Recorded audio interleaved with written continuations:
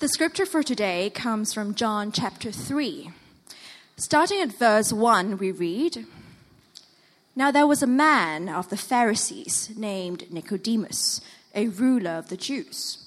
This man came to Jesus by night and said to him, 'Rabbi, we know that you are a teacher come from God, for no one can do these signs that you do unless God is with him.' Jesus answered him, 'Truly, truly, I say to you, unless one is born again, he cannot see the kingdom of God.'" Then at verse 13 we read, "No one has ascended into heaven except he who descended from heaven, the Son of Man. And as Moses lifted up the serpent in the wilderness, so must the Son of Man be lifted up, that whoever believes in him may have eternal life. For God so loved the world that he gave his only Son, that whoever believes in him should not perish, but have eternal life. For God did not send his Son into the world to condemn the world, but in order that the world might be saved through him." This is the word of God. Great. Thank you, Annabelle. And good morning, everybody. It is really great to be with you here this morning. And if you are new or you don't know me, my name is Kevin. I'm one of the leaders here. It's so wonderful to celebrate Christmas with you. And especially if you are new with us, make yourself right at home. Be considered our honored guest this morning. We're really privileged that you have joined us. So thank you for joining us today. It's wonderful to have you with us. History is full of big moments, isn't it? Think of some of the big moments: the invention of the wheel, invention of gunpowder, the invention of the printing press. History is full of big personalities. Think of Genghis Khan and Alexander the Great and Tang Taizong. But today we celebrate one of history's greatest moments, the coming of God to earth. Christmas, when God came to be with us. And we all know that Christmas is about all sorts of wonderful things. It's about joy, and it's about peace, and it's about hope. And what else? It's about love. That's right. It's about love, right? One of the best things about Christmas is getting to spend Christmas with loved ones, with those that are close to you, family or friends, getting to spend Christmas Day and having meals with those people that are closest to you. Maybe you get to have some time off work and you get to spend a bit more time with family. Maybe you get to travel afar and see family, or maybe family come to travel to you. Maybe you're from out of town this morning and you've come to Hong Kong to see parents or children or grandchildren. So great to have you in the greatest city of the world. Welcome to Hong Kong. We are thrilled that you've joined us in this great city. But Christmas is really about loved ones being together. It's about love. It's about loving one another and being loved in return. Of course, that also makes Christmas difficult sometimes. Sometimes you can't be with loved ones. Maybe you are a doctor and you have to work through Christmas. You can't spend time with your family. Maybe you'd love to travel afar, but you can't get off work. Or maybe you remember a loved one that has passed away, and you miss them more so than usual at this time. Or maybe for some of us, if we're honest, sometimes family can be difficult, right? And so family get-togethers can be difficult. And we're reminded of the fact that we live in an imperfect world. A world that was made for love, but sometimes the world is not the way that it's meant to be. Well, the scripture that we looked at this morning is all about love. It's about God's great love for us. So let's look at it together. I'm going to keep this morning a little bit shorter than usual, but let's dive in. And if you have a Bible with you, we are looking at John's Gospel, chapter 3. If you don't have a Bible, it should be in your bulletin, otherwise on the screen. But John's Gospel tells us, the story starts off with a man called Nicodemus. Nicodemus was a religious man.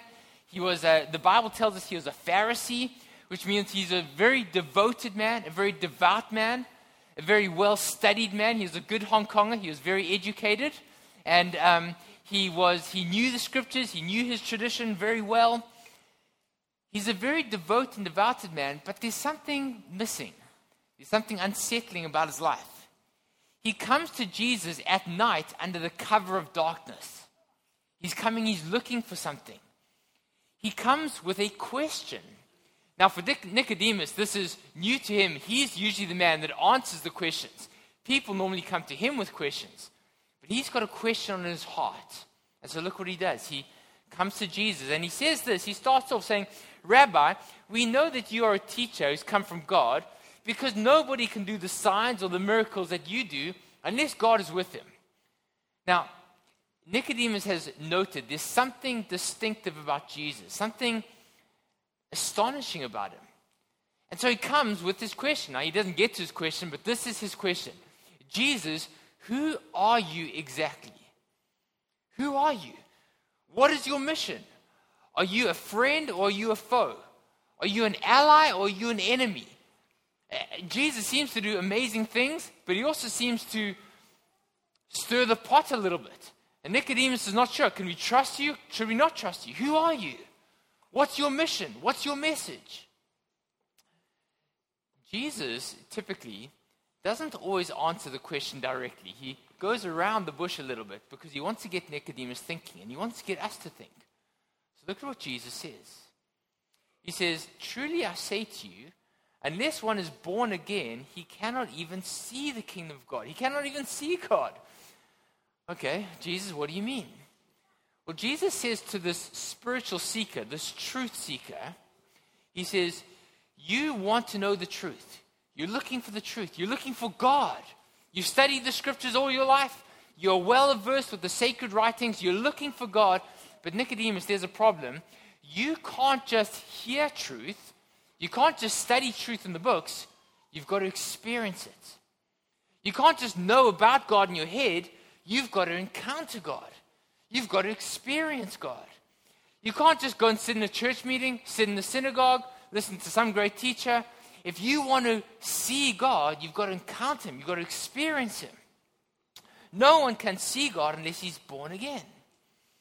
A few weeks ago, this school where we meet, Ebenezer School for the Visually Impaired, every year Ebenezer has a big walk where we raise funds for the school. And so a bunch of us gather downstairs, maybe about 500 of us or so, maybe 1,000, and we walk all around Pokfulam Reservoir and we come back again. But part of the experience is that part of it is you blindfolded. It's one thing to be told this is what it's like to be blind, but when you experience it, it's another story. And so you're walking around Pokfulam Reservoir and you've got to be blindfolded and you take somebody by the hand and hopefully they don't lead you into a ditch or into a tree or anything like that. The point is to experience it. It's one thing to be told this is what it's like to not be able to see, but when you experience it, it's completely different. For those of you who are mothers here, I'm told no one, doesn't matter how much they try and explain to you, nobody will explain to a man what it's like to be in labor, right? You can be told all you want, but to experience it is another thing. Jesus looks at this man in the eye and he says, Nicodemus, in your head, you know almost everything there is to know about God. You know the sacred writings. You know the scriptures. You know the Jewish texts. But you haven't begun to know him until you encounter him, until you experience him. And Jesus' phrase for this dramatic encounter is, you must be born again. You must be born again. He says, in your deepest, most fundamental part of yourself, in your deepest identity, your deepest self, you must come to experience who God is and come alive. It's one thing to know God in your head. It's one thing to know the writings. But in your deepest self, there's a part of your being that needs to come alive. Until that happens, you'll never know what God is like. You'll never discover the truth. You'll never know who God is and why he made you. Unless one is born again, you cannot see God. It's all just head knowledge. It's all just theory until you encounter him. But there's a problem.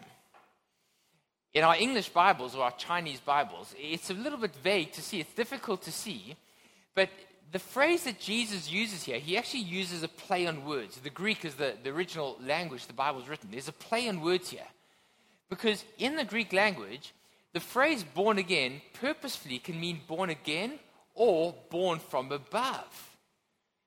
Jesus says, spiritual seeker, truth seeker, unless you are born from above, you'll never know God, never encounter Him, never experience Him. But that's a problem, because who is ever born from above? Who can ever go into the heavens and encounter God up there? Jesus is saying, if you want to know God, if you want to find truth, experience of God, you've got to see God face to face. You've got to go and encounter Him and experience Him in the heavens. You've got to go find Him. You can't just sit in a church meeting. You can't just go to the temple, to the monastery. You've got to see God face to face. Jesus tells us that true spiritual life, the joy and the peace and the hope that we long for, you can't just go to IKEA and buy them and wrap them up and put them under the Christmas tree. No, you've got to encounter the living God. But where are you going to find this God? He says you must be born again. You must be born above. But how do you get above? How do you go up there? You know, maybe you want to experience what it's like to live in abject poverty. So you go to Africa, live in a mud hut for 3 months. Maybe you want to experience what it's like to live in a war zone, right? So you go to Israel or Ukraine or Gaza. Go there. Maybe you want to experience what it's like to live in the freezing cold. So you book a trip to Antarctica, right? Well, how do you experience God? How do you get to heaven? Anybody made plans for their summer holiday and you go to a travel agent? They say, I've got a special on Maldives, I've got a special in Australia. No specials on heaven this year. How are you gonna get to heaven to find God, to experience Him? You must be born of above. You must go and see God and let Him change you inside. But how do you get there? It's a problem. Friends, Jesus shows us a real problem here because He says, you're a spiritual seeker, Nicodemus? You're a truth seeker? Well, I tell you, unless one is born from above, you cannot even see God, you cannot encounter God, you're dead. And look at verse 13, he says, the problem is no one has ever ascended into heaven. Well, that's not very helpful. So Jesus tells us what we need, but then He doesn't tell us how to get there. No one has ever ascended into heaven. But look at the rest of verse 13. Friends, don't you see the good news of Christmas? The good news of Christmas is heaven has come down to us. Verse 13 says, no one has ever ascended into heaven except the one who has descended from heaven. Friends, the good news of Christmas is that you and I need to be born again. Need to be born from above. We need our hearts to be changed. We need to encounter God. But how are we going to get there? Well, God has come to us. Emmanuel, God with us. And so where we couldn't get to Him, God has come to us. That's the point of Christmas, that God Himself has come, that we can know Him and experience Him and truly be born again and changed. This is what Christmas is about. Not just joy and peace and hope in a generic sense, the joy of knowing Christ, the peace of having your heart changed by the living God, the hope that is given as you walk with the real living God, the eternal God. God has come to us. But in this passage, Jesus tells us two more things. He tells us His purpose and His motive. He tells us what He came to do, and He tells us why He came to do it. Look at what He says. Look at verse 14 with me. Jesus tells us His purpose. Verse 14, Jesus says, just as Moses was lifted up the serpent in the wilderness, so must the Son of Man be lifted up, that whoever believes in Him may have eternal life. Jesus here is referring to a story in the Old Testament. And it's a story where God's people were traveling through the wilderness. They were in the desert place for many, many years on the way to their kind of homeland. They were pilgrims and sojourners. They're traveling through the wilderness. But Israel kind of lost their way. They had rejected God. They wanted to do things their own way. They thought, we know what's best for ourselves. God, don't worry, we will handle things. And they got themselves into trouble. And they were constantly in trouble. And one of the problems was by turning away from God, in one of the experiences in the wilderness, there's this onslaught of snakes that come into the camp. And all sorts of people are getting bitten by these snakes, and people are dying. There's a plague of snakes that enter the camp, and it's really terrible. People are dying. And so they come to Moses and they say, Moses, I guess we've been turning away from God. We've been rejecting God. Maybe this is the consequence. This is a curse that we are under for rejecting God. And Moses says this, I know what I'll do. Well, God tells Moses, why don't you make a bronze snake and lift it up high on a pole in the center of the camp? And if anybody's in trouble, if anybody's bitten or they're feeling sick, just look at the pole, look at the snake. If anyone looks there as a kind of way of saying, God, I need you, as an act of faith, saying, God, I need you, I'm looking to your provision. Won't you have mercy on me? Won't you forgive me? They'll be healed. And so Moses makes this bronze kind of snake. He puts it up high on a pole in the middle of the camp. And Israel goes about life. And when somebody is sick or they're bitten, they look at the pole and they say, God, I need your mercy. God, forgive me. And they're healed. Well, look at what Jesus says here. He says, just as Moses lifted up the bronze snake in the wilderness, so must the Son of Man, that's Jesus' name for himself, so must the Son of Man be lifted up, that whoever looks to him, whoever believes in him, will have eternal life. Who's the Son of Man? It's Jesus. Jesus tells Nicodemus here, the spiritual seeker, this truth seeker, he says, listen, I haven't come to do all the great signs and miracles that you're interested in. I've really come to do one great sign, one great miracle. I will be lifted up on a wooden pole, that whoever looks to me and trusts in me will be healed from the curse, healed from their sin and their shame and their suffering and their brokenness. Just like those people look to the snake on the pole, I will be lifted up on a wooden pole, on a cross. And anyone who is infected by sin and suffering and shame, if you look to me in faith, God will have mercy on you. Friends, why did Jesus come? Jesus didn't just come as a teacher. He didn't just come to dish out peace and joy and hope like candy. He came to die on the cross. He came to give us peace with God. He came to show us what God is like. Jesus came, we sang about it earlier, born to die, born to hang on a cross, born to take our sin and our shame and our suffering upon himself as our substitute, that we may live. Jesus has come to heal us from the great spiritual curse, the disease of sin and rebellion, that we may experience new life. And why did he do it? Why? What was his motive? Well, again, he tells us. Look at verse 16. It says, for God so loved the world that he gave his only Son, that whoever believes in him should not perish but have eternal life. Friends, why did Jesus come? Why did Jesus suffer on the cross? Because he loves us. Because he loves you. For God so loved the world that he came and he sent his Son. Now this verse tells us that it was God the Father that loved the world. But the Bible tells us it wasn't just the Father. It was the Father and the Son and the Spirit. They were all united in this mission to love and rescue and save humanity. It was God's love for us that caused Jesus to come and die on the cross. And Shiloh read it to us earlier. Later on, John writes in one of his letters, he says, God is love. And this is love. Not that we have loved God, but that he has loved us and sent his Son to be an atoning sacrifice for our sins. Jesus came to die, to be lifted up on the cross, that whoever looks at him and says, God, have mercy, will experience life. It was his love that held him there. Not the nails. The nails didn't hold Jesus. No, it was his love that held him to the cross.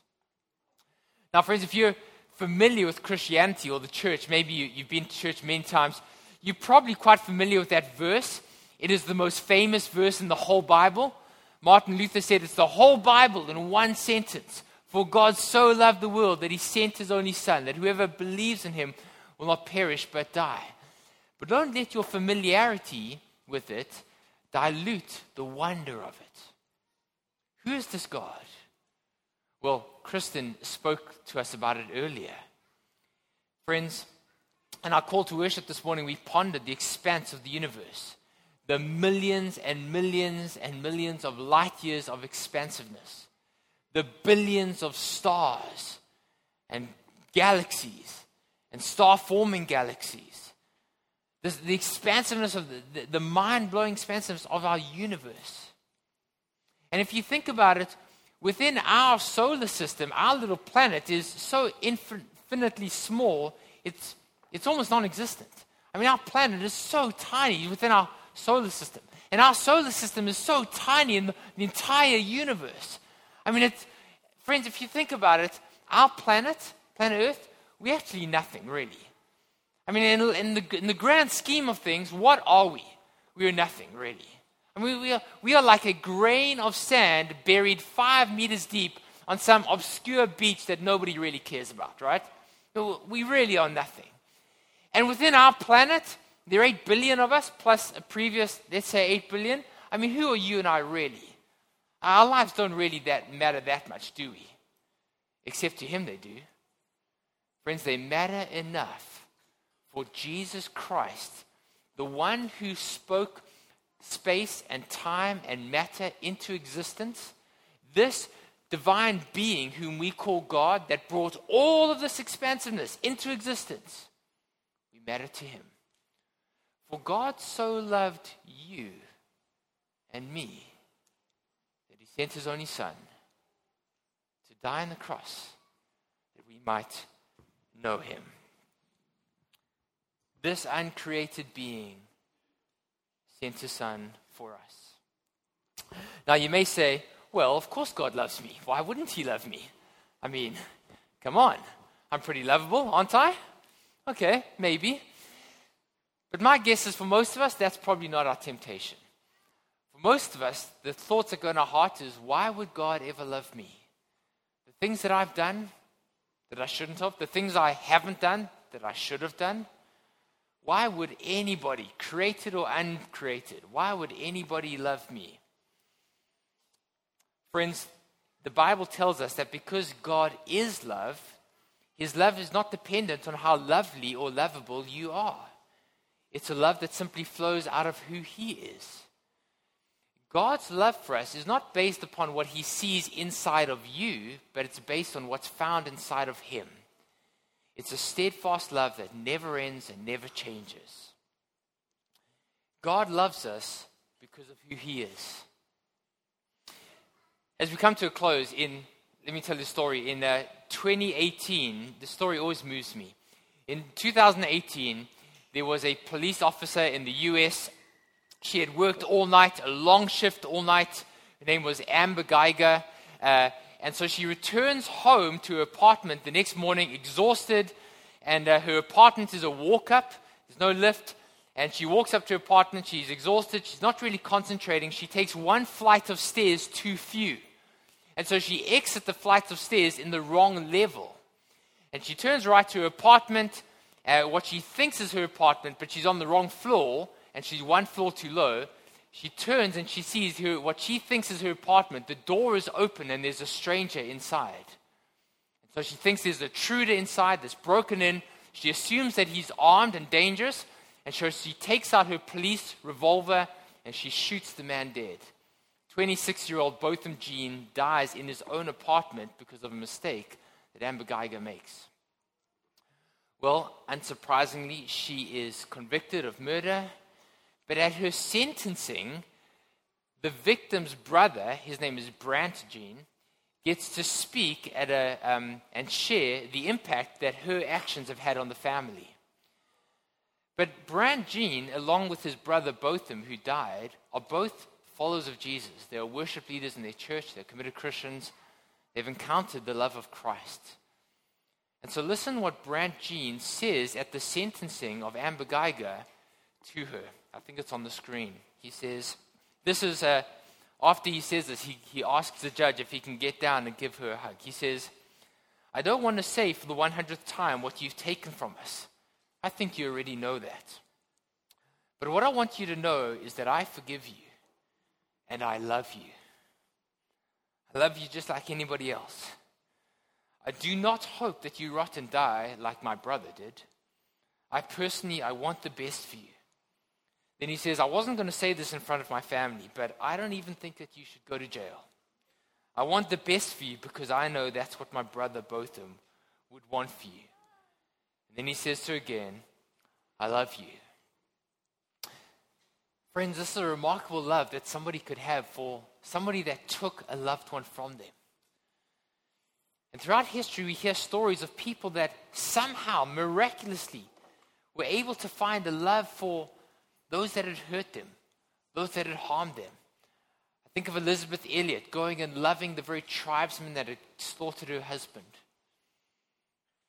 Friends, the Bible says that the love that the Lord Jesus Christ has for us is far more profound than even this, because it says when we were God's enemies, when all we had given God was a fist and pushed him away, and the middle finger, when we were God's enemies and said, God, we don't want you, God so loved us that he sent his son to die on the cross for us. The Bible says that maybe somebody will die for a good person, an honorable person, but for the enemies, who would die for their enemies? God so loved us that when we were his enemies, Jesus Christ went to the cross for us. Dear friends, it is true that no one has ever ascended into heaven, but there is one who has descended from heaven, the Lord Jesus Christ, the Son of God. For just as Moses lifted up the serpent in the wilderness, so would Jesus Christ be lifted up on the cross. For God so loved the world that he gave his only Son, that whoever would look to him, trust in him, believe in him, will not perish, but have eternal life. This is why Jesus came. This is the story of Christmas. This is the hope of what we celebrate today. Let's pray together. Lord Jesus, it turns out that Christmas is about love after all. Not just loving others like our family and our neighbors, the poor and the marginalized in our city. Not just being loved or spoiled by loved ones. No, Lord Jesus, Christmas is about your profound love for us. The steadfast, unfailing, redeeming love of God for a lost and broken world. Jesus, thank you for coming to us. When we could not come to you, when we could never find our way to you, you came to us. Heaven has come to earth. Emmanuel, God with us. But not just coming to be with us, coming to die and suffer for us, that we might know you, that we might be born anew, born from above. God, we're so grateful. We love you. We celebrate you. We thank you for the wonder of Christmas. In your great name we pray. Amen. Amen.